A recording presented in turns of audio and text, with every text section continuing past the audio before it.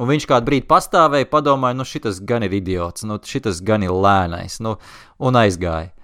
Un pēc tam es domāju, kas tas bija, nu kā var šitā izgāzties?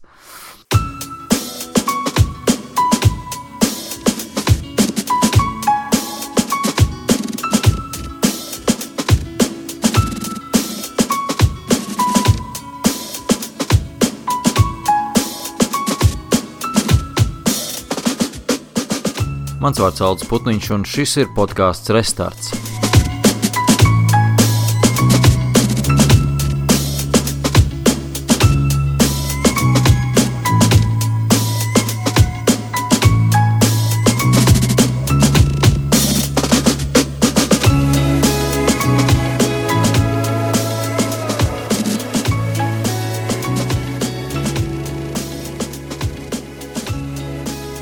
Šis ir īstais brīdis podkastam Restarts, kāds laiciņš atkal ir pagājis vairāk kā mēnesi kopš iepriekšējās epizodes.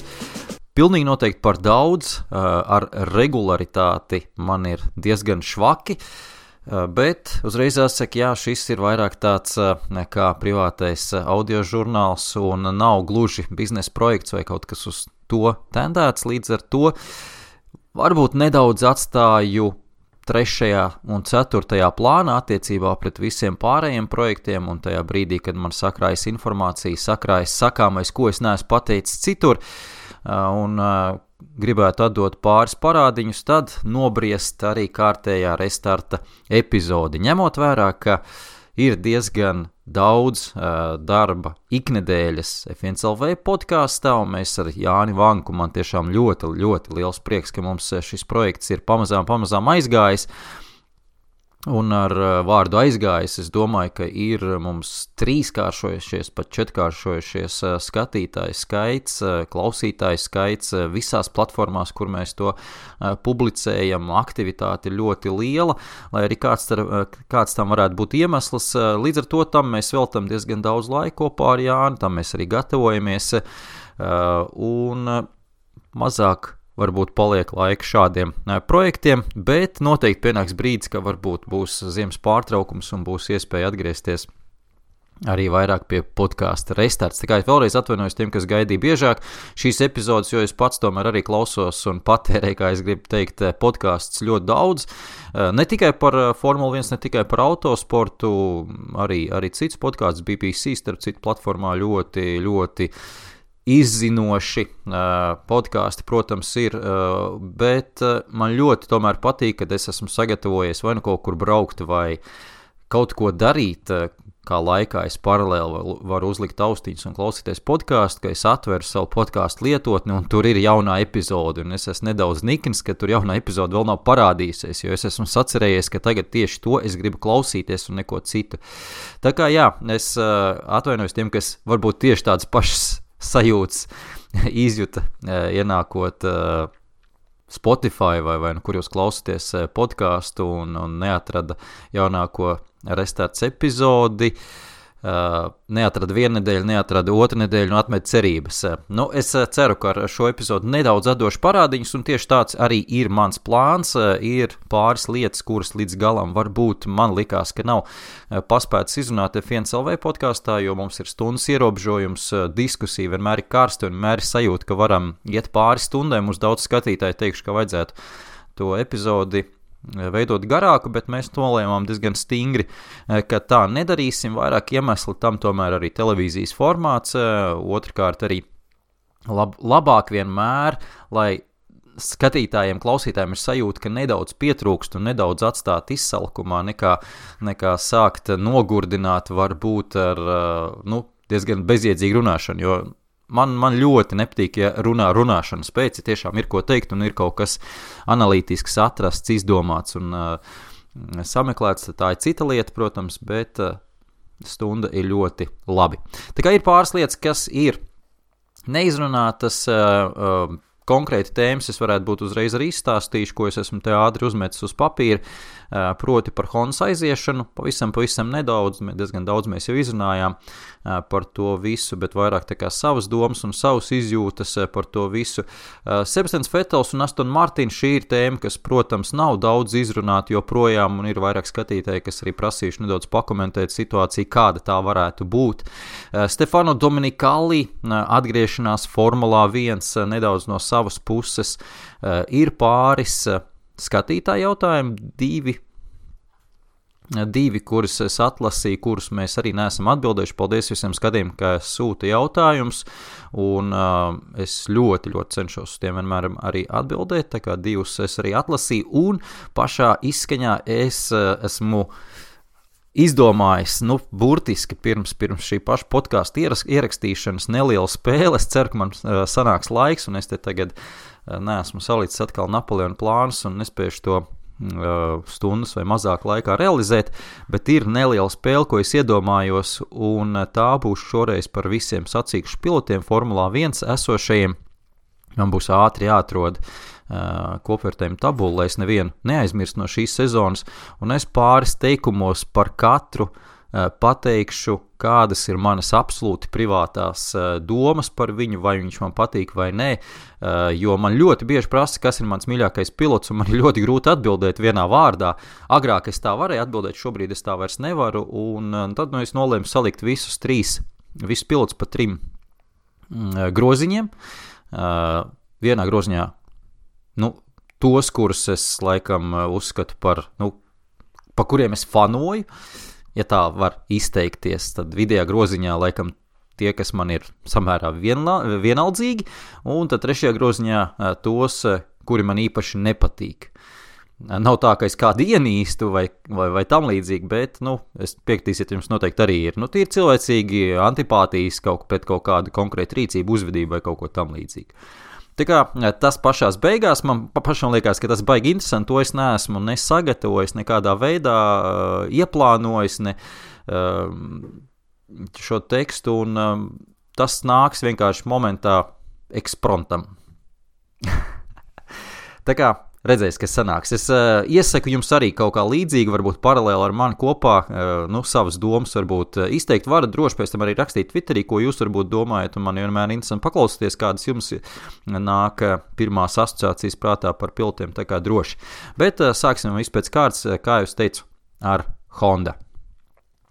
Honda aiziešana nav milzīgs šoks un pārsteigums, pilnīgi noteikti tas nav milzīgs šoks, lai gan satricinājums ir Formulā 1 neliekuļosim. Es arī negribu teikt, ka es kaut ko tādu paredzēju un 100% zināju. Nē, pilnīgi noteikti nē, tomēr tas nav pārsteigums, ņemot vērā šī brīža situāciju auto ražotāju pasaulē. Tomēr visām lielajām kompānijām ir šobrīd tā identitāte sev jānosprauž uz priekšu, un ir tie resursi šajā virzienā arī jāvelta. Pilnīgi skaidrs, ka pāriešana no iekšdedzes dzinējiem šobrīd uz jebkāda cita veida tehnoloģijām, uz nākotnes tehnoloģijām, šobrīd viņiem ir jāskatās tiešām gadus 10, 20 uz priekšu un jāplāno tas viss, un tie ir milzīgi resursi, kas šajā 10, 20, 30 gadu laikā tiek veltīti šī mērķa realizēšanai. Tā ir smaga plānošana, un skaidrs, ka neviens no mums, neviens no jums, un arī es negribētu būt kāda autoražotāja galgalī un pieņemt šādu veidu lēmumus. Lai kā, Formula 1 tiek pamesta, jo tā vienkārši neiet roku rokā šobrīd ar kompānijas attīstību. Pilnīgi noteikti, ja viņi iet uz kaut kādu veidu elektrifikāciju, tad arī mārketings šai ziņā īsti nestrādā. Formula 1 nereklamē šāda veida automobīļus, kas pārvietojas ar dzinējiem, un līdz ar to skaidrs, ka šeit nav jēga sevi ar to asociēt arī no mārketinga viedokļa, lai gan Formula 1 joprojām no visiem autosporta veidiem tā platforma, tas skaļrunis ir vislielākais, tā platforma ir visplašākā, no kuras var, savu vārdu pieteikt pasaulē, bet šajā gadījumā tas būtu nepareizā reklāma, tā, Hondai. Un runājot vēl par šiem dzinējiem dažādajiem, es jau pieminēju arī FNCLV podkāstā, kad FIA, Starptautiskā automobīļu federācija, savā ziņā ir nosegusi visus šos virzienus diezgan prātīgi, diezgan gudri Formula E čempionāts, atceramies tātad elektroformulas arī zem Starptautiskās automobīļu federācijas. Tieši tāpat VEC čempionāts, kas ir World Endurance Championship, virzās uz ūdeņraža degvielas risinājumiem. Protams, tas arī nav lēts risinājums, tur arī ir daudz izaicinājumu, bet Japāņiem ļoti tie patīk un ir vairākas kompānijas, kas līdz ar to plāno ienākt VEC čempionātā un sākt strādāt šajā virzienā, jo skaidrs, ka jebkāda veida sacensības ir tās, kas dzen tās tehnoloģijas uz priekšu, un iespējams, ka tas ir tāds nodrāsts teiciens jau, bet tā ir realitāte, savā starpā sacenšoties, un katru otro nedēļu, kad tev katru otro nedēļu faktiski visa pasaule skatās uz to, ko tu esi paveicis šajās 2 nedēļās, tev ir jāsalīdzina savs paveiktais ar saviem konkurentiem. No tādos konkurences apstākļos nestrādā neviens bizness pasaulē, kā ir Formula 1 vai jebkurā citā sacīkšu kategorijā. Formula 1, protams, tas viss skaudrāk ir jūtams un visasāk ir šī situācija izjūtama, bet arī tajā pašā VEC čempionātā pilnīgi skaidrs, ka ir šīs tehnoloģijas attīstās ļoti, ļoti strauji, jo sacensības līmenis ir ārkārtīgi augsts. Un paliek mūsu Formula 1 čempionāts arī zem FIA, protams, un šeit pagaidām dominē hibrīda risinājumi, iekšdedz dzinējs, bet tas virziens varētu būt, ka iekšdedz dzinējā ar laiku tiek izmantot nevis fosilā degviela kā šobrīd, bet gan šīs sintētiskās degvielas, tātad ļoti daudz varētu tikt strādāts tieši sintētisko degvielu attīstīšanas virzienā. Tas arī nav lēts process, bet tas pilnīgi noteikti varētu būt viens no arī nākotnes risinājumiem, kā strādās arī autotehnoloģijas, tātad ielas automobīļi. Redzēsim, kas tie, kas izdzīvos vai nodzīvos tik garu mūžu, redzēsim, kas nākotnē būs tas populārākais un labākais risinājums. Šobrīd, protams, mums to grūti ir visu prognozēt tik tālu uz priekšu, jo arī ar elektrifikāciju tik elementāri jau nemaz nav tā lieta tik viennozīmīga. Es nepavisam nesen lasīju rakstu par to, cik ir jānobrauc ar elektromašīnu kilometri, lai šis elektroauto atmaksātos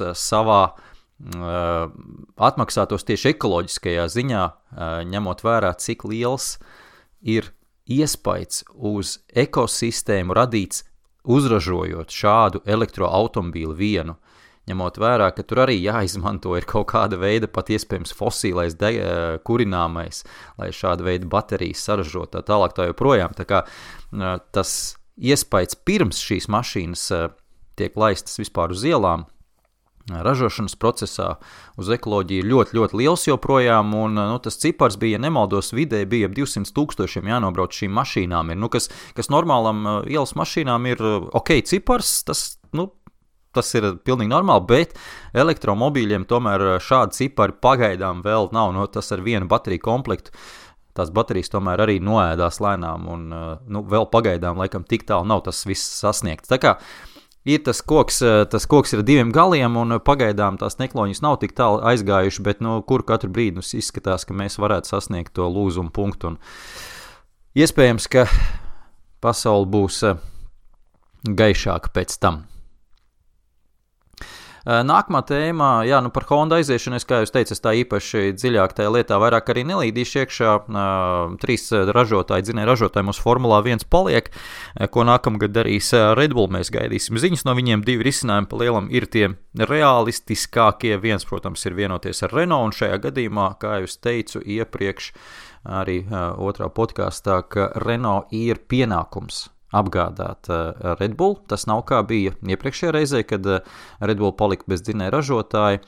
Renault šajā gadījumā ir pienākums pēc noteikumiem, jo šāds noteikuma punkts tika ieviests noteikumos pēc iepriekšējā gadījuma, proti dzinēja ražotājiem ar vismazāko dzinēja klientu skaitu. Šajā gadījumā tas ir Renault, jo nākamā gada viņi ir paliek vispār bez klientiem, ir pienākums jebkurā brīdī būt gataviem apgādāt ar motoriem kādu no komandām, ja tāda nepieciešamība rodas. Tā kā tīri teorētiski Renault vajadzētu būt spējīgiem, gataviem uz 22. gada sezonu apgādāt gan Alfa Tauri, gan Red Bull ar saviem motoriem. Turklāt šogad skaidrs, ka Renault arī spēruši solis priekš un tur viss kārtībā ir ar konkurētspēju motoriem.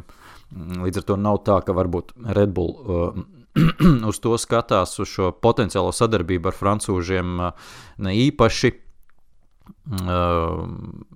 kā uz veiksmīgu risinājumu, jo iepriekš viņi sastrīdējās tomēr savā kopējā sadarbībā un nebija tā laulība veiksmīga, bet šobrīd tā situācija varbūt ir mainījusies, lai gan, protams, tur ir kaut kādas personiskas antipātijas, kā zināms, starp Christianu Horneru un Cyril Abiteboul, bet tajā brīdī, kad franču kompānija Renault pasaka, ka mums vajag klientus, jo vajag datus un vajag arī, galu galā arī vienkārši brutāli ieņēmumus. Un attiecīgi Red Bull pasaka, ka mums vajag dzinēju piegādātāju, mēs gribam Renault un Dietrichs Matišs sit dūri galdā, tad Christianam Horneram un Cyrilam Abiteboulam savas domstarpības būs jāsrulē un jāiebāž vienā tumšā vietiņā. Tā kā tas viss ir iespējams. Otrs risinājums, jau teicu, tā arī neliela sazvērestības teorija, bet man tāds risinājums ļoti patiktos.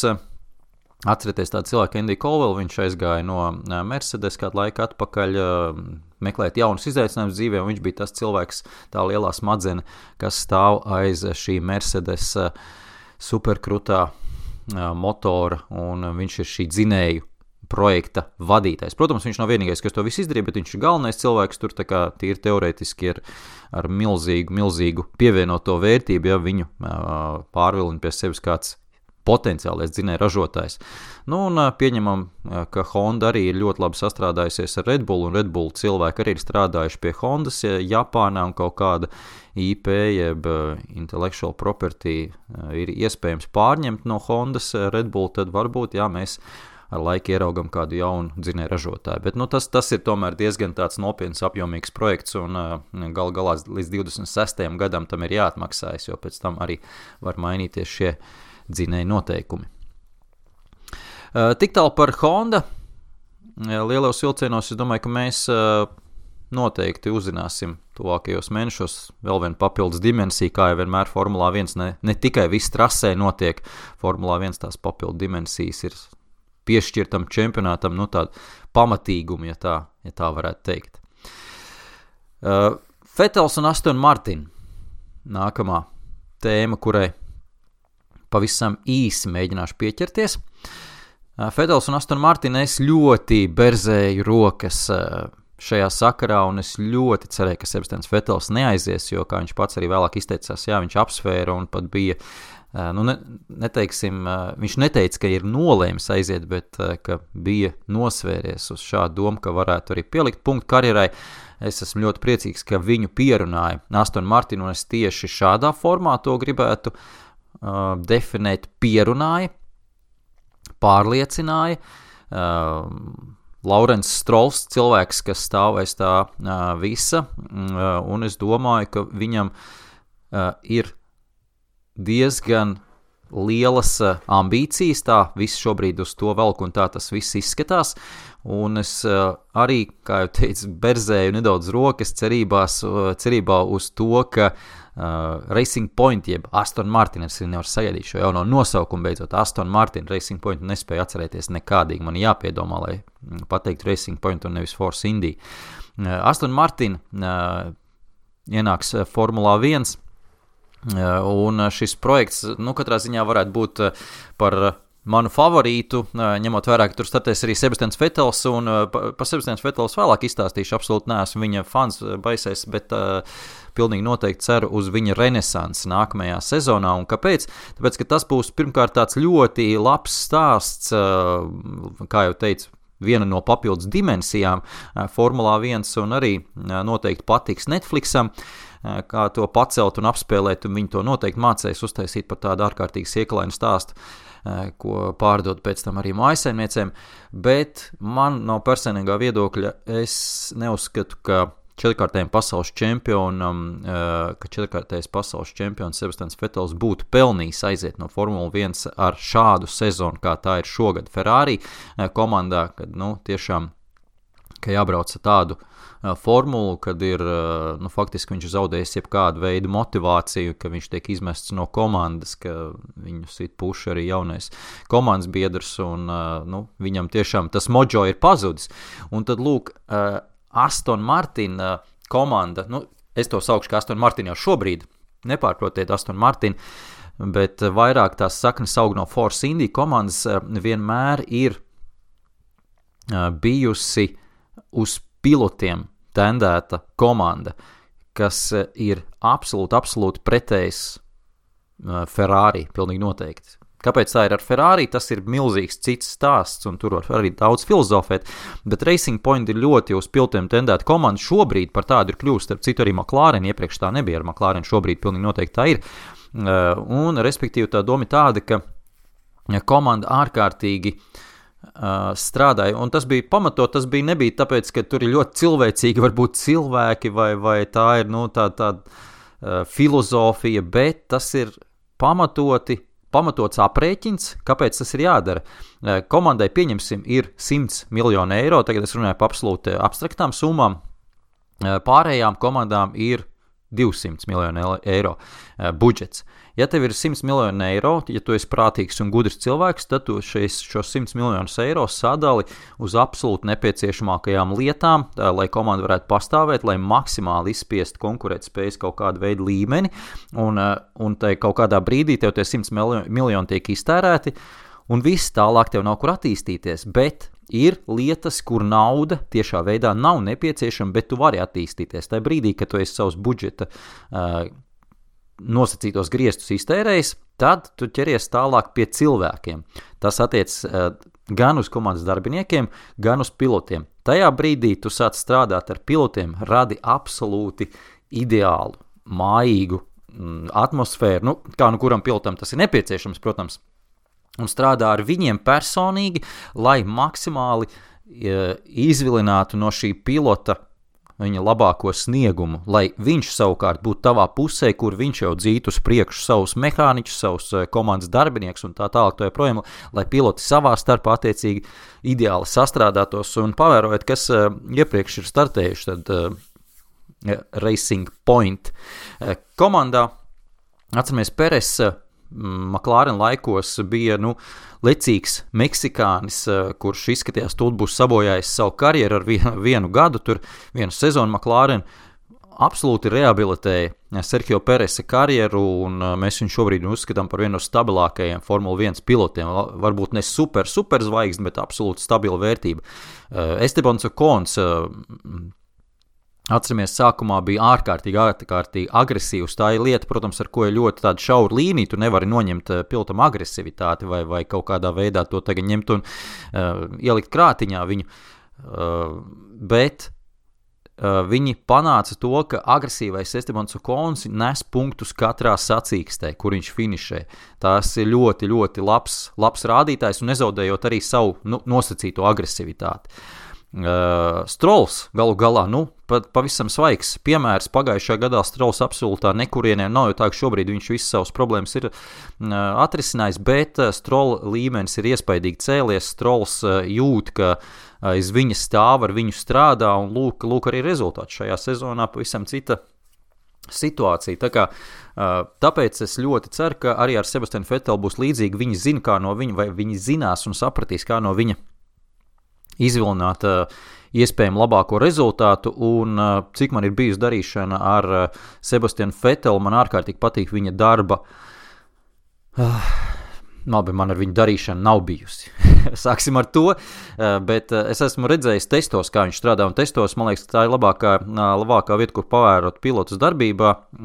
Viņiem tur tie pienākumi ar žurnālistiem ir maz, skatītāju nav, līdz ar to nav, kas novērš varbūt viņu uzmanību, to citu pienākumu ir mazāk, un viņš faktiski to vien dara, kā strādāja boksos, skraidīja starp boksiem un šo mehāniķu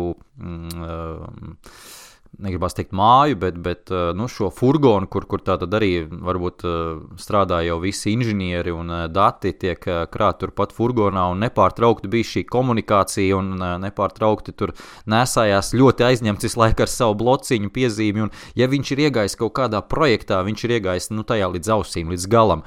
Un es ļoti ceru, ka šo izvilinās šāda veida attieksmi un atdevi no Sebastiana Vettela Racing Point, jo viņi no tā iespaidīgi iegūs, ņemot vērā, kāda tagad ir datu bāze Sebastianam Vettelam galvā un ne tikai galvā un tā tālāk tā projām.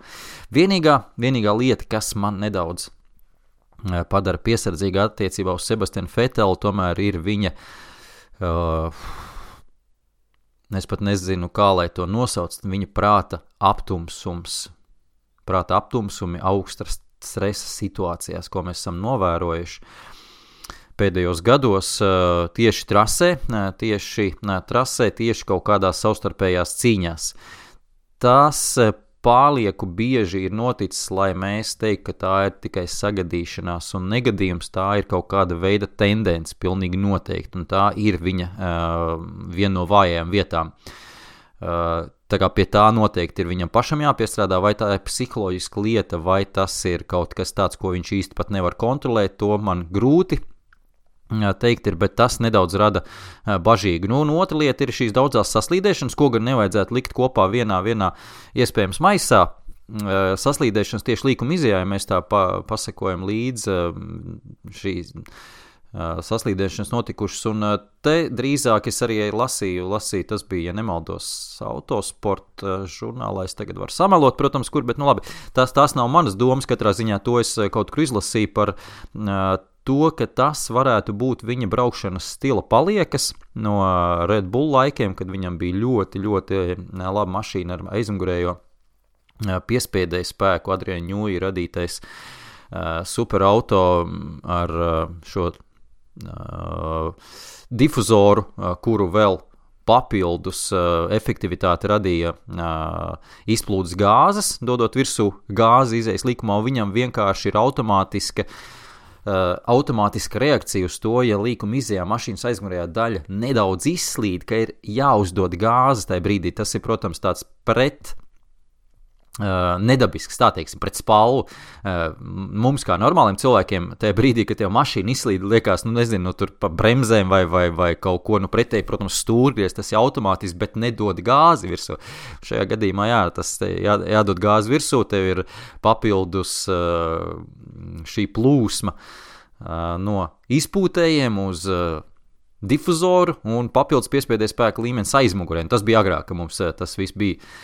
Tagad, protams, tā nav vairs, un tās iespējams varētu būt šīs pilotēšanas stila paliekas, ļoti iespējams. Tās ir tās divas lietas, kas nedaudz rada bažīgu attiecībā vai dara bažīgu attiecībā uz Sebastianu Vettelu. Bet vispār, kā es teicu, es ļoti berzēju rokas un gaidu labas lietas no Sebastiana Vettela, un man daudz kolēģi podkāstā, jo īpaši Valdis Valters vienmēr ir apsmējis man, ka es ticu joprojām Vettelam, un es ļoti gribu pierādīt, ka vēl pulveris savs Sebam. Stefano Domenicali, nākamā tēma Stefano Domenicali. Arī pavisam īsi centīšos par Stefano. Man ārkārtīgi patika viens no katrā ziņā pēdējās 10 gadus, kad ļoti bieži mainījās komandu vadītāji Ferrari komandā, tad Stefano Domenicali absolūts man favorīts bija starp viņiem visiem. Ar visiem man ir sanācis, negribās teikt, ar nevienu nav privātā intervija bijusi, bet ar visiem ir sanācis sēdēt šajās intervijās kopā, un tas, kā cilvēks uzvedās, kā komunicē, jau ļoti daudz par ko izsaka, un Stefano Domenicali ārkārtīgi piezemēts, viņš ir pilnīgi pretējs tam, kas bija Mauricio Arrivabene, kas bija ārkārtīgi par savu statusu pārliecināts cilvēks un respektīvi arī skatījās uz visiem nedaudz no augšas. Es nesaku, ka tā nevajag, tā ir kaut kāda pazīme, ka tu esi arī ārkārtīgi pārliecināts par saviem lēmumiem. Kā tīri cilvēcīgi tā, protams, nav patīkama īpašība, bet kā vadītājam es neesmu pārliecināts, ka tā ir slikta īpašība arī, ja tu to pareizi eksploatē. Bet Stefano Domenicali vienmēr ir bijis ļoti, ļoti piezemēts un ārkārtīgi atvērts. Un tas, protams, man tā tīri cilvēcīgi ir paticis. Es ļoti ceru, ka tas nāks viņam par labu.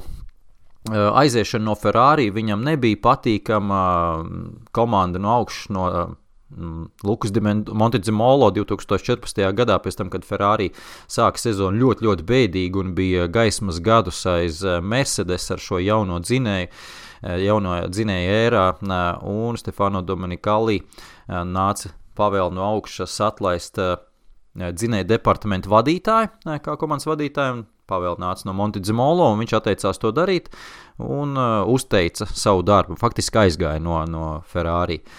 Stefano Domenicali strādāja pēc tam Lamborghini, pirms tam gan viņam bija Audi un bija ļoti tuvu, starp citu, arī, kā izrādās, tam, lai atgrieztos Formulā 1 ar Audi, pārņemot pilnībā Red Bull komandu, bet toreiz Dieselgate visam tam pārvilka svītru. Lamborghini viņš strādājis ļoti veiksmīgi ir šajā projektā pēdējos 5 tagad sanāk gadus apmēram, var nedaudz samalot, bet apmēram, liekas, ka 5 gadi sanāk.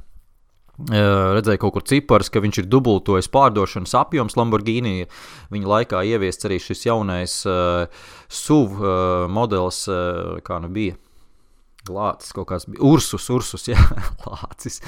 Ursus modelis, un tur viss ir kārtībā, un viņam ir piedāvājumi citi bijuši arī ļoti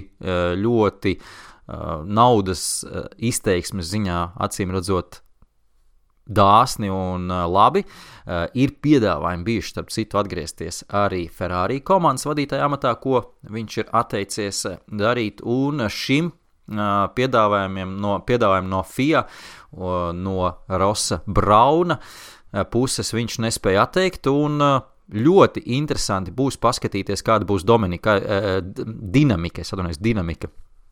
Stefano Domenicali dinamika starp sadarbībā ar Liberty Media. Atceramies, ka Chase Carey, kas ir tātad viņa priekšgājējs šajā amatā, bija Liberty Media cilvēks, un viņš nāca no Liberty Media puses ar Liberty Media pozīcijām, to visu darbojās, un visu cieņu Chase Carey priekšā, faktiski viņš ir ļoti smagu šo pārējais procesu uztaisījis, paveicis un visas komandas ir parakstījuši jauno Concordas līgumu, ir ieviesti budžeta griesti, kas mums pirms 2 gadiem ne sapņos nerādījās, tik zem budžeta griesti līdz $135 miljoniem.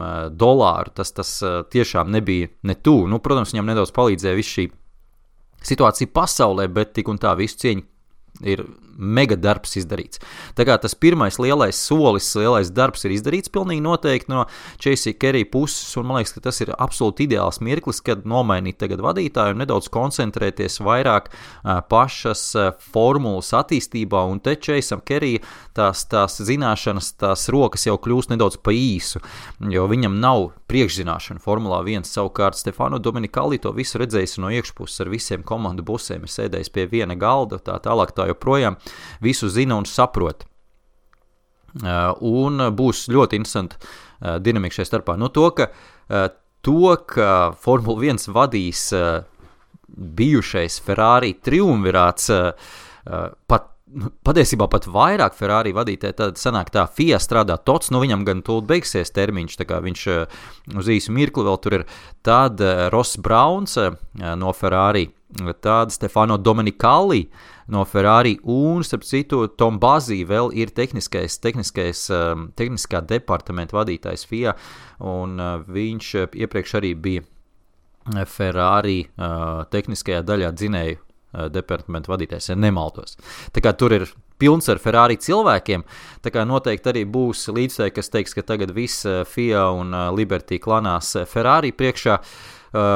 Es tā to negribētu teikt absolūti, jo, kā jūs teicu, arī Domenicali, lai arī viņš bija sākotnēji absolūti Ferrari un tikai Ferrari cilvēks, tur nav tā, ka tagad viņš ir gatavs Ferrari priekšā locīties. Pilnīgi noteikti, kā jūs teicu, viņš arī atteicās pieņemt atpakaļ Ferrari vadītāja lomu. Un turklāt, šeit Ross Brauns arī es esmu viņu grāmatu izlasījis šo Total Competition. Iesaku tiem, kas tā dziļāk grib Jo šeit nav tikai par Formula 1 šī grāmata, bet vispār par uzņēmumu vadīšanas stilu un stratēģiju, tieši stratēģiju. Diezgan interesanti. Pilnīgi noteikti iesaku. Un viņi zina, kas ir vajadzīgs un ko nedrīkst darīt, un absolūti šeit nedrīkst būt kaut kādai noslēcēji uz vienu pusi, un tas skaidrs, ka ir momentā pamanāms un lien cauri vismaz šādā atmosfērā, šādā vidē, kāda ir Formula 1. Tā kā būs interesanti, jā, kā jau teicu, dinamika mainīsies, jo Stefano Domenicali tagad ir Formula 1 cilvēks, un viņam jau savukārt attiecīgi ar Liberty būs jāmācās strādāt, kur Chase Carey's vienkārši bija Liberty cilvēks. Tā kā tā dinamika šajā virzienā pamainīsies. Tā, tik tālu par Stefano Domenicali, tagad ātri pieķeršos 2 jautājumiem, un tad pašās beigās, kā jau teicu, mana spēle. Tā es to nosaucu, nevar sagaidīt pats. Tā, Dainis, paldies Dainim, starp citu, jā, viens ļoti aktīvs klausītājs, skatītājs, arī F1LV podcastu skatās. Viņam bija jautājums uz pēdējo podcastu, kuru, kā viņš pats teica, acīm redzot, mēs neesam līdz galam sapratuši, un pēc tam šodien, tas bija vakarā, kad viņš atsūtīja 1, 2, 3, 4, 5, 6 paskaidrojošus tvītus, lai izskaidrotu savu jautājumu būtību, un es tagad visu nelasīšu, visu garo, bet jūs sapratīsiet jautājumu būtību. Tātad, lasu, vai F1 Renault komandas nosaukuma maiņa nav saistīta ar noteikto komandu budžetu griestiem. Tas ir, ja Renault piesaka Alpine kā jauno konstruktoru, lai gan pēc būtības tas ir tikai nosaukuma maiņa, uz kuru attieksies F1 komandu budžeta griesti, tad pašiem Renault kā dzinēju piegādātāji var palikt ārpus šiem budžeta griestiem. Un, respektīvi, es papildinu šeit Daņu teikto par to, ka acīm redzot viņš domā, ka līdz ar to var tērēt vairāk naudas šajā projektā. Nu, vēl uz tālāk viņš raksta kā visus arī piemērus attiecībā uz Red Bull un Hondu un tā tālāk, bet šeit uzreiz ir jāsaka, ka ne, tas īsti nav iespējams šajā gadījumā ne Renault, ne arī Red Bullam, ne arī Mercedesam, jo tīri juridiski visi 4 dzinēju ražotāji ir cits uzņēmums nekā ir pati komanda. Arī tur ir pilnīgi cits pat juridisks nosaukums. Kompānijai cits nosaukums. Viņi pat ļoti bieži atrodas citā bāzē, piemēram, Renault, tad pati komanda atrodas Einstonā, Lielbritānijā, dzinēju bāze ir Francijā Virī, un tur ir pilnīgi cits uzņēmums ar citu uzņēmumu reģistra kodu, kā teikt. Tas pats, ar citu arī uz Mercedes, Brixtonā ir šie Brixfortā ir tie dzinēju departaments un attiecīgi citā vietā ir komandas bāze. Tā kā šajā gadījumā tas neatiec, un tur ir citi noteikumi punkti, pats ir pilnīgi cita noteikuma sadaļa, kas attiec uz dzinēju ražotāju kā tādu, un tā juridiskā puse ir atstrādāta, un šajā gadījumā arī Renault nosaukuma maiņa. Kāpēc nosaukuma maiņas? Es, man liekas, ka esmu tā saraustīti vai nē, esmu stāstījis iepriekš, tā pavisam īsi es izstāstīšu, un tas arī daudz saistīts ar šo Honda piemēru ir, jo kāpēc vispār autoražotāji ir Formulā 1? 2 galvenie iemesli. Pirmkārt ir R&D, tad Research and Development, jaunas tehnoloģijas, šajā gadījumā dzinēja tehnoloģijas. Kā jau teicu, ja nu vajag kaut ko inovatīvu atrast augsta stresa apstākļos strādājot, tad skaidrs, ka visātrāk to varēs tās tehnoloģijas dzīt uz priekšu ar šādu veidu konkurences, un Formulā 1 tas notiksies, un tādā veidā iegūt arī pārsvaru pret saviem konkurentiem autoražošanā. Un otra lieta, tīri vienkārši mārketings. Un šajā gadījumā mārketings nekādā veidā neiet roku rokā ar Renault, kas arī, protams, savu flotili uz elektrovirzienu virza diezgan plašos apjomos, un reklamējot, ka tai pašā laikā ir iekšzemes dzinēji Formulā 1 īsti nestrādā. Un tā nākotne jau izskatās, ka mēs ejam uz to, ka iekšzemes dzinēji kā tādi paliks nišas produkts ar laiku un būs līdz ar to tas arī apjoms, pārdoto mašīnu apjoms, kas joprojām strādā ar iekšzemes dzinēju, būs krietni mazāks. Tie būs kaut kādas sporta automobīļi ar skaņu ar dūmiem joprojām un ar ātrumu, un skaidrs, ka Alpine šajā gadījumā ir krietni atbilstošāks brands, tādā veidā nedaudz nomaskējot Renault klātbūtni. Skaidrs, ka tur vēl apakšā viss ir Renault, tur par to nav runa, tieši tā Dainis to pareizi raksta. Tā kā šajā gadījumā tas vienkārši tāds ļoti pareizs mārketinga virziens, vienlaicīgi paceļot arī Alpine kā brandu, kas ir uzrunājoši tādiem autosporta entuziastiem, pilnīgi noteikti. Tā kā tik tālu par Daņa jautājumu, un otrs jautājums, šis jautājums gan jau jāsaka, ir jau, man liekas, kādu mēnesi man stāv nolikts malā, un ik pa brīdim es viņu paceļu un atceros, ka mēs neesam uz to atbildējuši, tā kā es atvainojos uzreiz Artūram Freibergam Twitterī, kur viņš šo jautājumu uzdevis, centīšos atrast, cik tas bija sen, un arī varbūt iepostot šo podcastu, kurā es mēģinu uz to atbildēt. Un jautājums ir sekojošs. McLaren fans esmu jau kopš 2000. gada, ļoti liels prieks, ka beidzot tika izcīnītas augstas vietas tīri pateicoties ātrumam, nevis pateicoties konkurentu neveiksmēm. Kā jūs domājat, vai šogad komandai izdosies izcīnīt 3. vietu konstruktūru kausā? Cīņa izskatās diezgan saspringta. Paldies Arturam par jautājumu. McLaren, pavisam nesen to citu noklausījos podcastu ar Zaku Braunu, Beyond the Grid. Es domāju, ka tie, kas patērē podcasts, noteikti to klausās. Iesaku ar Zaku paklausīties. Es daudz lietas uzzināju, ko es nezināju par viņu iepriekš. Tomēr diezgan arī augsta līmeņa sacīkšu braucējs ir bijis, bet ir tomēr sapratis, ka viņam labāk sanāk naudu pievilināt šim sportam un ienest naudu sportā, nevis pašam būt par sacīkšu braucēju. Un kā viņš pats teica, tā bijusi tāda ļoti, ļoti sāpīga apzināšanās, sāpīga apziņa. Daudzi viņam esot to teikuši jau iepriekš, un viņš viņus visus ir pasūtījis tālāk un tomēr mēģinājis vēl kaut ko panākt savā sacīkšu braucēju karjerā. Un otra lieta, kas man iekrita prātā šeit, es varbūt nedaudz nobīdījos no Artūra jautājumu, bet noteikti būs jūs interesanti uzzināt, ka kopumā Zaks Brauns ar savu kompāniju, kas tātad pienes šo sponsors vai atrod, ir kā vidutājs starp sponsoriem un Formula 1 komandām, ir ienesis Formula 1 apmēram 2 miljardus dolāru. Nu, pat nav svarīgi dolāru vai eiro. 2 miljardus ir ienes Formula 1. Milzīgas naudas sastrādājoties iepriekš gan ar McLaren komandu, kad tad vēl bija Rons Dennis komandas vadībā, gan ar Williams, atceramies, viņš sauc tātad Lenovo, Unilever, kas vēl bija pa brandiem, tagad man izkrit no prāta uzreiz, ko viņš sauc, ko viņš ir ievedis Formulā 1.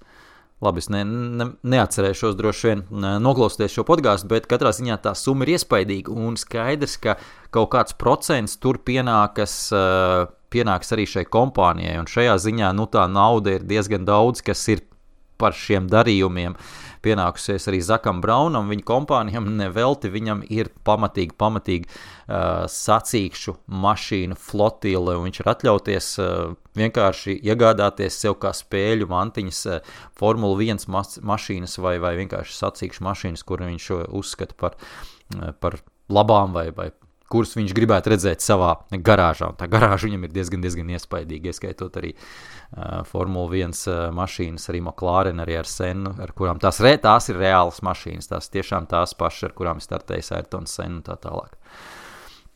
Bet, ja par konkrēto jautājumu, jā, man arī par McLaren renesansi ir liels prieks, pilnīgi noteikti. Tā komanda ir pilnīgi savādāk filozofiskajā ziņā un filozofijā, kā tā bija iepriekš,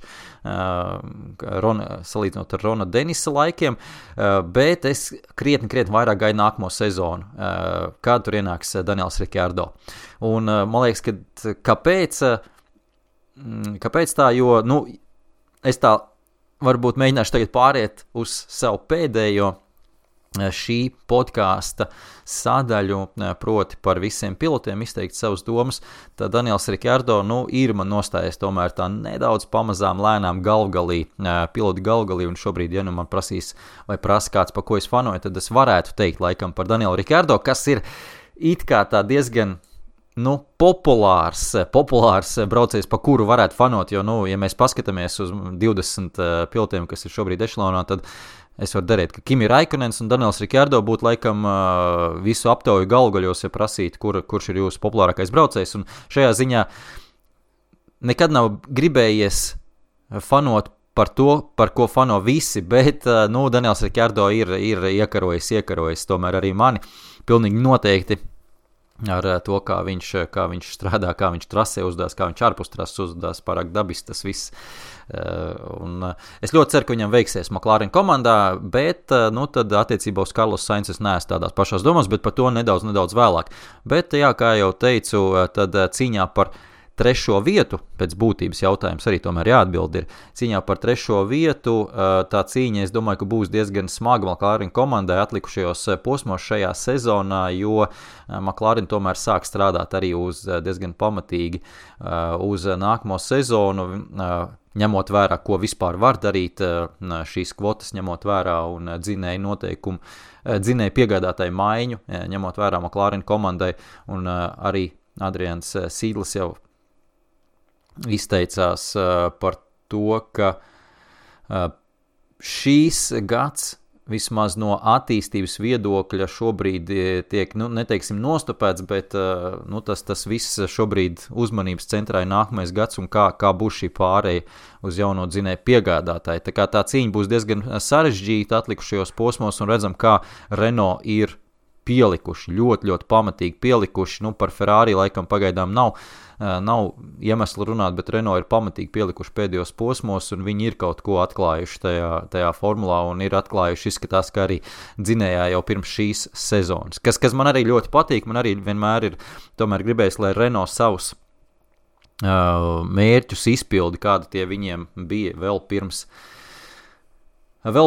šīs pēdējās Renault ienākšanas, proti 5 gadus plāns bija, ka jāsāk cīnīties ir par uzvarām, tā kā tas brīdis pamazām ir pienācis. Tā kā tik tālu par to visu, tagad es mēģināšu ātri uzlikt, kur ir kopvērtējums pilotiem šī brīža.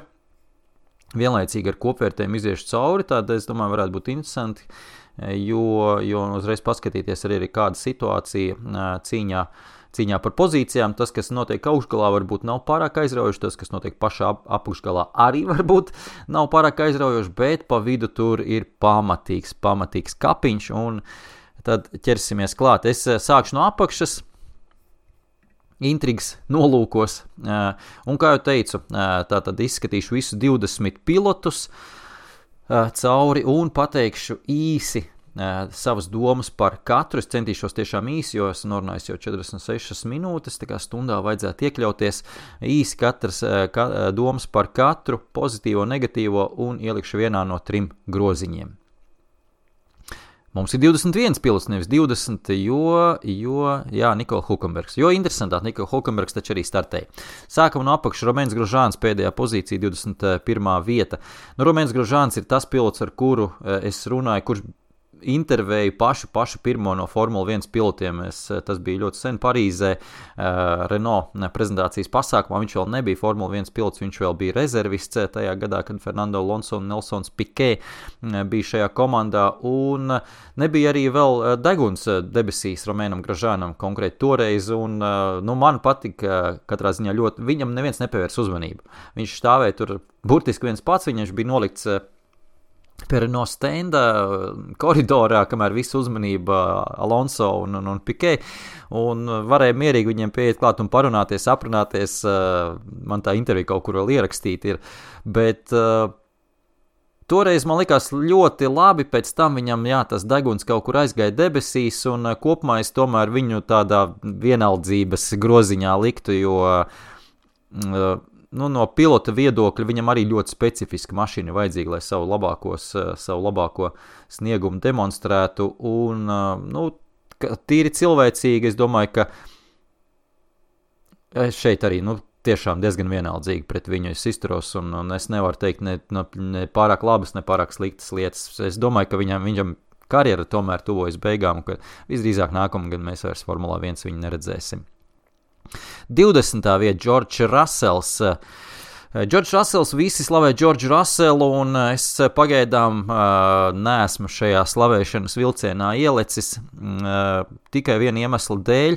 Viņš ir startējis vienā komandā, viņš ir pārspējis visus savus komandas biedrus, bet mēs neesam tā regulāri viņu redzējuši cīņā kaut vai vidus ešelonā ar tādu mašīnu, ar kuru ir iespējams regulāri apdzīt un kur arī psiholoģiskais spiediens krietni lielāks. Protams, šeit psiholoģiskais spiediens braucot vājā komandā ir ļoti nepatīkams, varētu būt tāda degradējoša sajūta, es pieļauju, nomācoša sajūta, un ar to arī ir jāmāk tikt galā. Bet es gribētu viņu redzēt tur nedaudz augstāk, tur, kur ir viņa čomi, kurus viņš pārspēja zemākajās formulās Albons un Norris, un tad, ka viņš tur ar viņiem pacīnīsies un parādīs savu sniegumu, tad, es arī varētu ielikt šajā slavēšanas vilcienā. Tā kā pagaidām nedaudz pietur savu viedokli, un tīri cilvēcīgi man nav sanācis ar viņu runāt, bet izstās ļoti jauks puisis.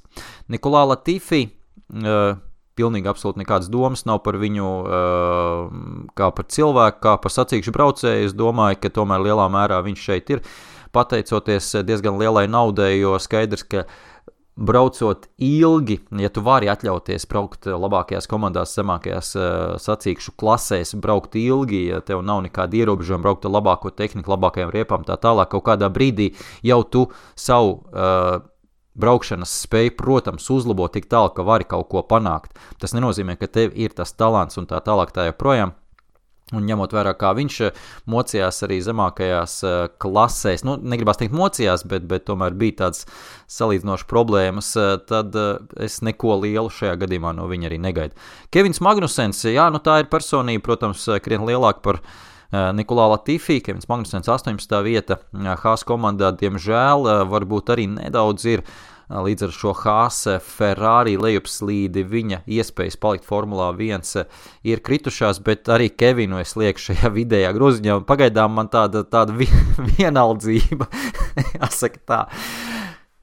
Antonio Giovinazzi 17. pozīcija, es domāju, ka es turpināšu tādā pašā stilā. Giovinazzi arī noklausījos ar viņu podcastu Beyond the Grid, puisis malacis, viss kārtībā, dzīvo Formulā 1, un tajā brīdī, kad viņš ienāca no Formula 2 čempionāta, kur viņš toreiz sitās ar čempionāta favorītiem, es tiešām biju ļoti par, un izskatījās, te varētu būt jaunais mega talants ala Max Verstappens, bet, diemžēl, diezgan ātri aplausās Antonio Giovinazzi, un tajā nākamajā līmenī nejūtās pietiekami labi dziļos ūdeņos. 16. vieta Kimi Raikonens. Te varētu atsevišķi podkāstu veltīt šim visam. Kimi Raikonens ir Kimi Raikonens, bet man kaut kādā brīdī, protams, es neesmu mežonis un neesmu monstrs, un arī man viss tas patīk, ko dara Kimi Raikonens, bet man konkrēti tāda sajūta pamazām ir piezagusies, ka varbūt arī pietiek, ka Kimi, es pieļauju, ka viņam arī pašam vai tiešām ir aizraujoši šobrīd tur mēģināt pacīnīties par to 10., 9., kas lielākajā daļā gadījumā pat īsti nav iespējama, un tajā brīdī, kad mājās sieva un bērns, un viņam ir dažādi citveidi izklaides, un es neesmu pārliecināts, ka tas ir labākais, kas ir komandai pienesums, ņemot vērā viņam vispār darba stilu, un arī viņam pašam laika pavadīšanas veids, vai tas ir nes milzīgu gandarījumu šajā ziņā.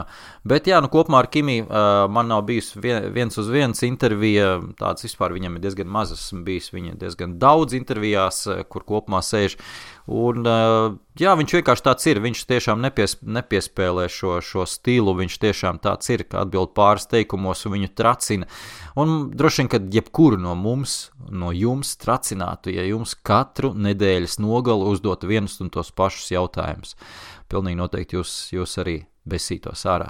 Tikai, viņa gadījumā viņš to vienkārši arī uzskatām parāda. Malacis Kimi. Niko Hulkenbergs 15. vieta. Lūk, šis pilots šo gan es lieku beidzot groziņā. Kimi laikam arī drīzāk es laikam ieliktu tajā groziņā, kuram tomēr es jūtu līdzi nekā vienaldzības, bet Niko Hulkenberg pilnīgi noteikti ar viņu ir man sanākusi intervija, un izstāstīšu ātri vienu atgadījumu, tas bija, es tagad nezinu, kur tas bija. Katrā ziņā Niko Hulkenbergs iznāca padokā, šķērsoju padoku, ejot uz boksiem. Es tur biju padokā, vazājos, brīnījos, iekalu līdz grīdai, kā vienmēr. Un redz, ka nāk Niko Hulkenbergs, un uzreiz fotoaparāts man kaklā karājās. Es uzreiz fotoaparātu pieliku un fotografēju viņu. Viņš apstājās un 2 soļus no manīm un saka, dod man fotoaparātu, tagad es tevi nofotografēšu. Tur nebija daudz cilvēku, tas man tad visdrīzāk tie bija testi. Un es tā kā tāda maza meitene apstulbu un vienkārši stulbi smaidīju. Jo es varbūt nesapratu, ka tas ir joks, vai tas ir tā nopietni. Un viņš kādu brīdi pastāvēja, padomāja, šitas gan ir idiots, šitas gan ir lēnais, un aizgāja. Un pēc tam es domāju, kas tas bija, kā var šitā izgāzties? Pēc tam man bija intervija ar viņu, ne tajā nedēļas nogalē, tas bija gadu jau vēlāk, un es viņam pietika drosmes atgādināt to gadījumu. Viņš, protams, neatcerējās, bet viņš pasmējās un teica, ka apmēram nomierināja man, ka viņam ir bijis arī vēl stulbāki līdzjutēji, vēl bremzētāki, tā kā viss kārtībā. Bet jā, šis puisis ir baigais malācis, man liekas, ka tāds ir ļoti cilvēcīgs. Tā kā vienmēr man smaids līdz ausīm, kad es Niko Hulkenbergu redzu un atceros to gadījumu un atkal sametās nedaudz kauns par sevi. 14. vieta Danila Kjats. Ar Kjatu arī daudz runāts, kā jau krievu pilots, krievu valodas zināšanas šajā gadījumā dikti nāk par labu, un man ir bijuši vismaz 2 vai 3 noteikti intervijas krievu valodā ar Kjatu, un, protams, krieviski viņš runā krietni plašāk, vairāk, lai gan ar minimālu akcentiņu. Toreiz jau es piefiksēju, ka tiešām tāds neliels akcentiņš, jo viņš daudz Itālijā dzīvojas, itāļu valodā izskatās, ka bez akcentu māk runāt. Kjats, bet viņa gadījumā, jā, es viņu arī liktu tomēr tādā neitrālā groziņā, tā, kā par cilvēku man arī tā grūti saprast, līdz galam ir tāds kā jau krievam, tā īsti nav skaidrs. 13. Sebastians Vetels, man prasīt šādu veidu analīzi veikt pirms,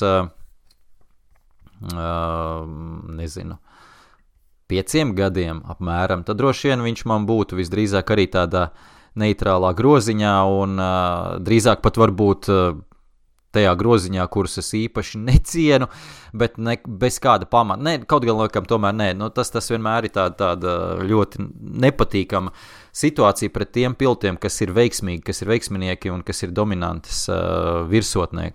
Mēs līdz Lewisam Hamiltonam vēl nokļūsim. Sebastians Vetels arī tādā situācijā ir bijis savulaik 4 titulus pēc kārtas izcīnot, un kaut kādā brīdī tā ir absurda situācija, ka tu esi savas slavas virsotnē, savu panākumu virsotnē, bet visi tevi ienīst.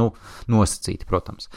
Bet Sebastians Vetels tomēr, kā jūs teicu, man ļoti patikusi vienmēr viņa darba etika ir ļoti uzskatām, tā ir bijusi tomēr. Un tagad pilnīgi noteikti man viņš ir tajā groziņā kopā ar Niko Hulkenbergu un Kimi Räikkönenu. Jāpiefiksē, starp citu, es tāpat neesmu tā piefiksējis, cik tajā fanošanas groziņā man ir tie piloti, tā kā 3. Tur, kā jau teicu, ļoti, ļoti ceru uz nākamajām sezonām Aston Martin, un par Vetelu jau es tā kā pastāstīju daudz maz. 13. vieta Vetels 17 punkti, vairāk kā 2 reiz mazāk nekā 12. vietai, tā kā šeit varbūt tā intriga nav, bet ar šo mirkli, kad esam pie 12. pozīcijas, kur ir Estebans Ocons, tur gan ir 36 punkti, un tur sāks pamatīgas cīņas līdz pat kaut kādai 4. pozīcijai, tur viss var mainīties un staigāt. Estebans Ocons, man arī ar viņu bijusi interviju, un tā bija laikam viena no tādām ļoti neveiklām intervijām, kas man ir bijušas. Viņš bija vai pamatīgā neomā, vai es viņam neiepatikos, es nezinu. Līdz ar to man arī nav arī patīkams asociācijas ar viņu tā visa sakarā, jo es biju ļoti labi sagatavojies intervijas, daudz bija izpētījis par viņu, viņš bija pat ienācis formula, viņš vēl nebija. Viņš bija Renault, tas bija Renault sakarā, jā, viņš bija Renault rezervists, tas vēl pirmajā šajā reizē, kad viņš tur parādījās, un jā, nu neko labu es nevaru teikt šajā sakarā, katrā ziņā, bet es neesmu līdz galam pārliecināts, kāpēc tā bija ar angļu valodu, it kā daudz maz viss bija kārtībā arī viņam, bet es, kā jau teicu, es ļoti labi sagatavojies, daudz fakts arī par viņa bērnību un tā tālāk bija atradis, bet kaut kā neaizgāja mums. Carlos Sainz 11. vieta, Carlos Sainz, jā, nu šis ir tas gadījums, Carlos Sainz arī visu cieņu viņa talantam un tā tālāk. Un, sapratu, bija tas jautājums arī patās par McLaren, Carlos Sainz McLaren komandas sastāvā, bet Carlos Sainz laikam es varētu likt tajā groziņā, tajā trešajā groziņā pie pildiem, kas man īpaši neiet pie sirds, un tam ir iemesli, jā, kad viņš jau startēja Toro Rosso komandas sastāvā, tur ir bijušas vairākas reizes.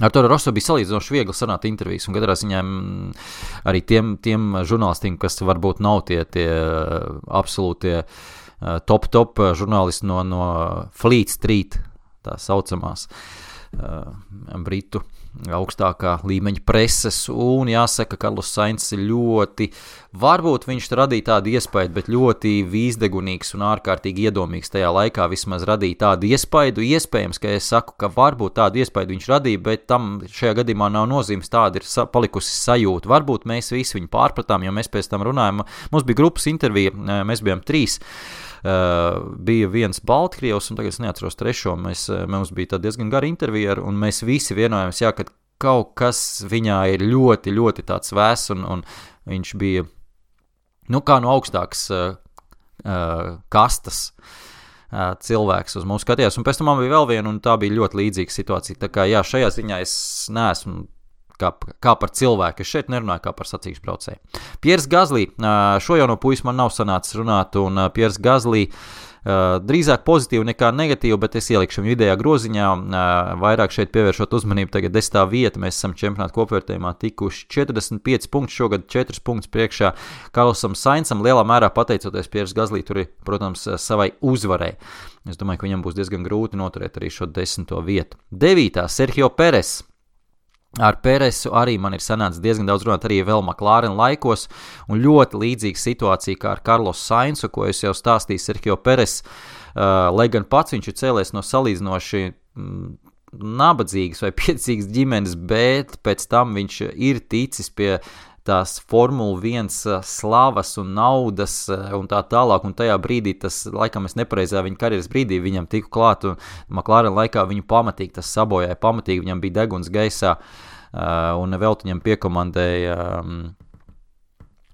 klāt arī skolotāji, tagad aizmirsu viņa vārdu, sasodīts Senas, Rodrigues atcerējos, jā, Rodrigues Senas un Prosta laikos vēl bija McLaren komandā šis menedžmenta vadītājs Rodrigues, un viņš nu kā jau meksikāns, protams, savu tautieti mēģināja pieskatīt un iespējams arī iegrozīt nedaudz tās smadzenes pareizā virzienā, bet katrā ziņā, jā, tur sākumā Peres arī pamatīgi deguns bija mākoņos. Lance Strolls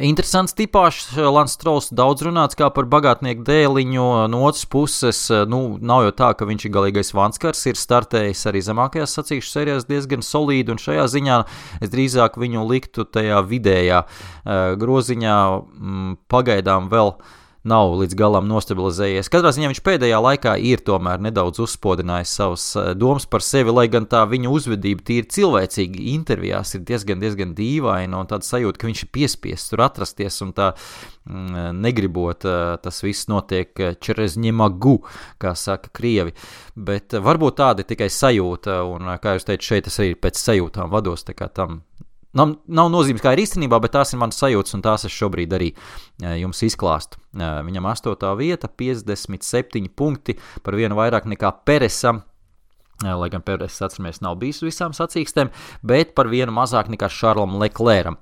Šarls Leclercs nākotnes zvaigzne, Formulā 1, 7. vieta, 57 punkti, tikpat cik Strollam.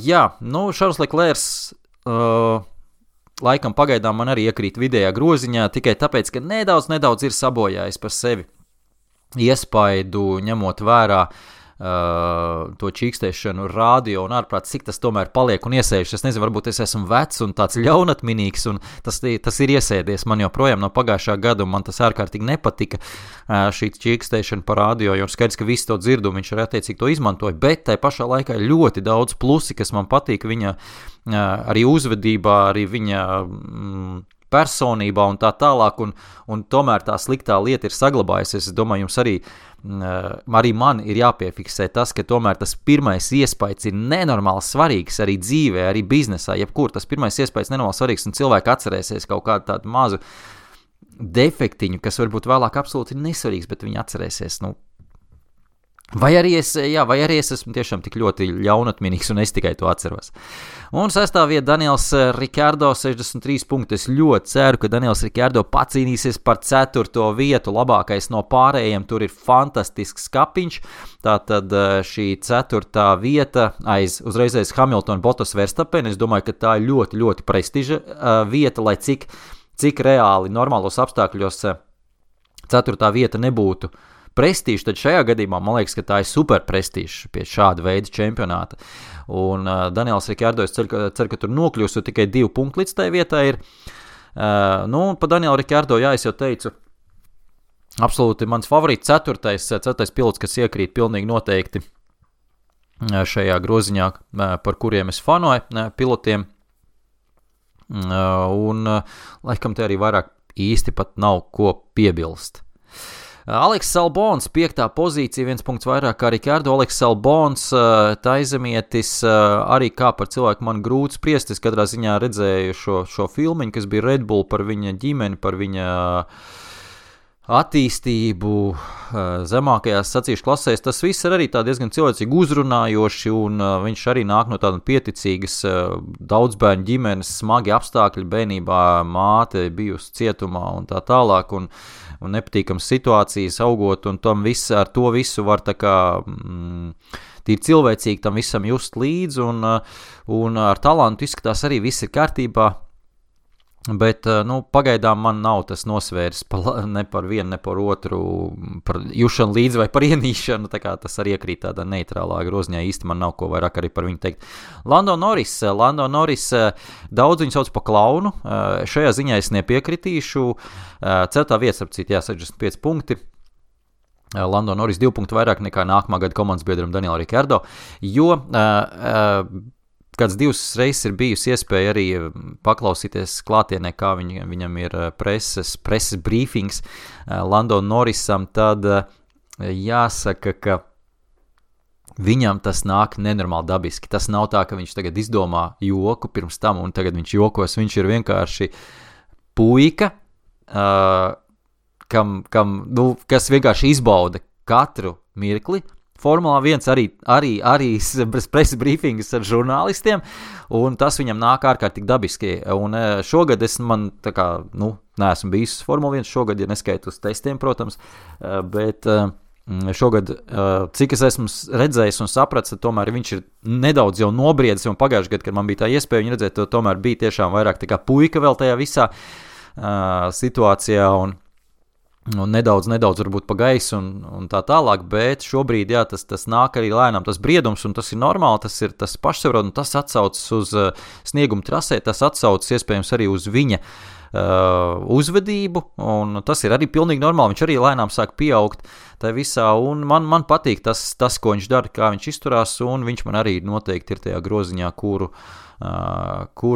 par kuru es varētu fanot varbūt vairāk nākotnē un tā tālāk, bet man ļoti patiks Ricciardo Norris nākamajā sezonā kā komandas biedri, tas būs interesanti, man ļoti patīk McLaren, Zaka Brauna efekts, Sīdla efekts, un es pat varētu teikt, ka Arturs Freibergs, man liekas, bija tas puisis, kas uzdeva to jautājumu par McLaren, tad es varētu teikt, ka es arī atgriezīšos, man savulaik Mikas Hakkinen laikā McLaren bija mīļākā komanda, tad es atgriezīšos pie McLaren ar nākamo sezonu, un viņi varētu kļūt par maniem favorītiem. Un paliek mums top 3, kas ir atraušies čempionāta kopvērtējumā, Max Verstappens. Par Max Verstappens runāts daudz un dikti, par viņas trases varoņdarbiem neko īsti arī nepiebildīšu, šī nav tā tēma, bet kā par cilvēku savukārt, man liekas, ka joprojām viņš nav pietiekami nobriedis, lai mēs viņu uztvertu, lai kā viņu slavētu, bet man liekas, ka tā vairāk tomēr trases situācija un trases uzvedība un tas, kā tu uztver sāncensību un tā tālāk, bet par pasaules uzskatiem Maks Verstapens vēl līdz galam nav kā cilvēks nobriedis, lai mēs viņa pasaules uzskats ņemt vērā, un es vispār neesmu dzirdējis kaut kādu veidu izteikumu šajā virzienā. Un man liekas, ka šeit ir ļoti līdzīgi, varbūt kā nedaudz kā Lewisam Hamiltonam bērnība ir ietekmējis, kā Michaelam Jacksonam, starp citu varētu būt līdzīgs, pat redzēju arī Michaelu Jacksonu, vienu dokumentālu filmu. Viņš ir vispār vienkārši pa studijām, pa koncertiem dzīvojis un tādā burbulī dzīvojis, un šeit Maks Verstapens tieši tas pats kā teica, paņēma viņu no bērnu dārza, tā ielika kartingā, un viņš neko citu nav redzējis kā sacīkstes un treniņus, un sacīkstes un treniņus. Un tādā burbulī dzīvojot, skaidrs, ka tu izaugs par super pilotu, par to nav runa, nav šaubu, bet tu pazaudē kaut ko nedaudz no pārējās dimensijas. Un es nesaku, ka tas ir nenormāli slikti vai kā tālāk, bet līdz ar to mēs, kas varbūt augam, gribētu tos teikt nedaudz normālākos apstākļos, nelabākos, nesliktākos, bet pierastākos visiem pārējiem cilvēkiem, tad mums ir grūtāk uztvert varbūt viņu domu gājienu, viņa reakciju uz kaut ko un tā tālāk, jo viņš ir audzis pavisam savādākus apstākļos. Arī Lewis Hamiltons tas pats. Tas, ka jūs viņu nesaprotat un jums liekas, ka nedabiski viņa uzvedība un tā tālāk, tas jau absolūti nenozīmē, ka viņš kaut ko nepareizi domā vai tā tālāk. Viņš vienkārši audzis tādos apstākļos, un es tā pārgāju uz Lewis Hamiltonu, es pēc tam atnākšu apkaļ pie Valtteri, bet jā, par Lewis Hamiltonu es rakstīju rakstu pirms kādu gada priekš žurnālu, Sportavīzes žurnālu, un daudz diezgan izlasīju grāmatu, izpētīju par viņa rakstus, ko britu presi rakstījusi diezgan daudz, un šī procesa laikā es jau toreiz teicu, ka man mainījās domas par Lewisu Hamiltonu, pilnīgi noteikti arī viņš noteikti ir nesaprasts cilvēks, un ir daudz nīdēju, viņam ir daudz noliedzēju, un ir ļoti viegli šobrīd to darīt, ņemot vērā, ka sirds to liek darīt, jo viņš ir absolūts favorīts, vinnē viss pēc kārtas, un šeit absolūti viņš nav vainojams galā.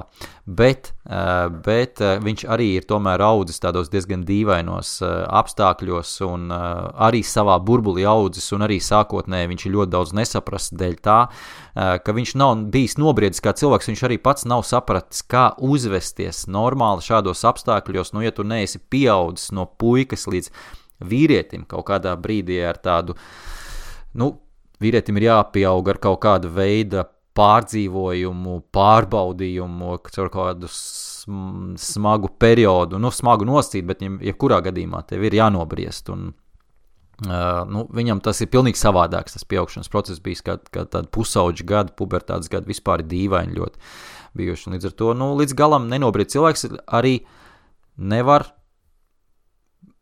uz mūsu pārējo fona, vismaz mūsu pārējiem neliksies, ka viņš normāli uzvedās un liekas, ka viņš uzvedās samāksloti, bet patiesībā viņš vienkārši nezin, kā uzvesties, un viņš kaut ko cenšas darīt, kā to prasa sabiedrība, bet viņš īsti līdz galam nesaprot. Lai kā es te tagad mēģinu kaut kādā filozofiskajā jau iekāpt, man nav ne izglītības, ne zināšana, lai to darītu, tā kā dziļāk tu neiešu, bet apmēram jūs sapratāt manu domu, tā kā viss nav tik melns un balts vienmēr, un par sniegumu trasē vispār nav jautājumu. Lewis Hamiltons tur viss ir kārtībā, un viņš nav vainojams pie tā, ka viņš šobrīd ir labākajā formulā, un patiesībā tieši tā, viņš ir vainojams, ka viņš ir labākajā formulā, viņš arī tur savu roku ir pielicis, ka viņš ir labākajā formulā. Un karjeras izvēle vienkārši perfekta, staigājot no komandas uz komandu, absolūti perfekti. Ir citi pretēji gadījumi, tad Hamiltons absolūti ideāls. Un Valtteri Bottas uz beigām palika. Valtteri Bottas patiesībā man noteikti bija tas pilots, pa kuru es fanoju pašā viņa karjeras sākumā. Man arī bija intervija vēl, kad viņš bija rezervists vai šajā pilotu akadēmijā. Williams tāda bija savulaik, arī tagad gan ir. Un man bija arī viņa intervijas, ļoti labi atceros vēl tas bija Monsā, un vienmēr jau vieglāk ir tikt šiem jaunajiem pilotiem klāt un kaut kādu veidu iebīdīt jau sadarbību vai kaut ko tam līdzīgi pazīšanos, un ar Valtteri Bottas Ļoti forša tā intervija sanāca, es biju pats absolūti stāvā sajūsmā toreiz par to visu un tā tālāk tā joprojām, bet kopš tā laika tomēr jāsaka, Valtteri Bottas, man liekas, ka viņš ir pārāk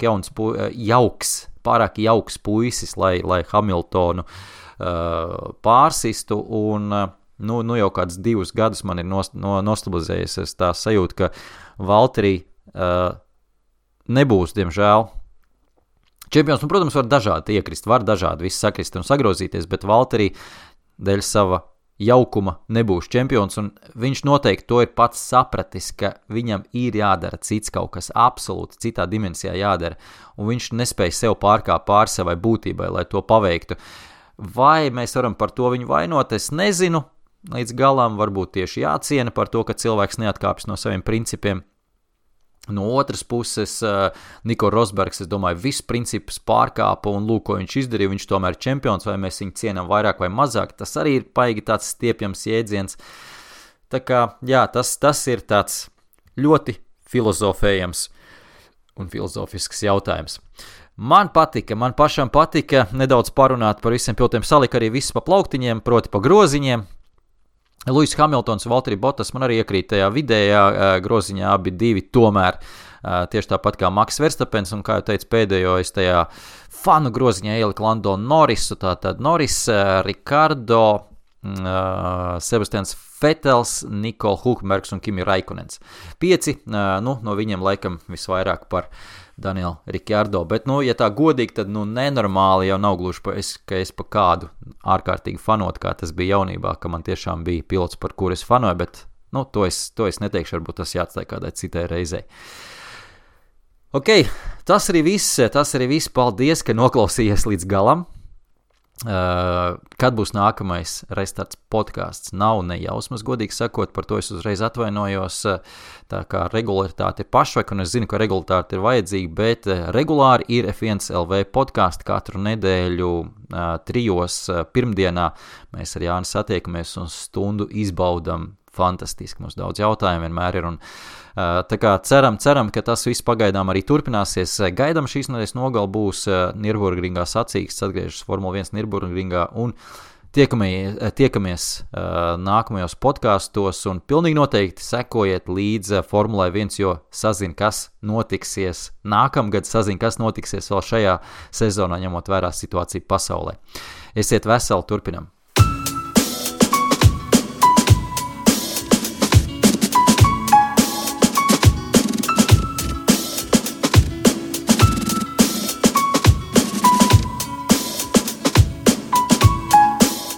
Mūzika no Perfect Muse, Lucky Number.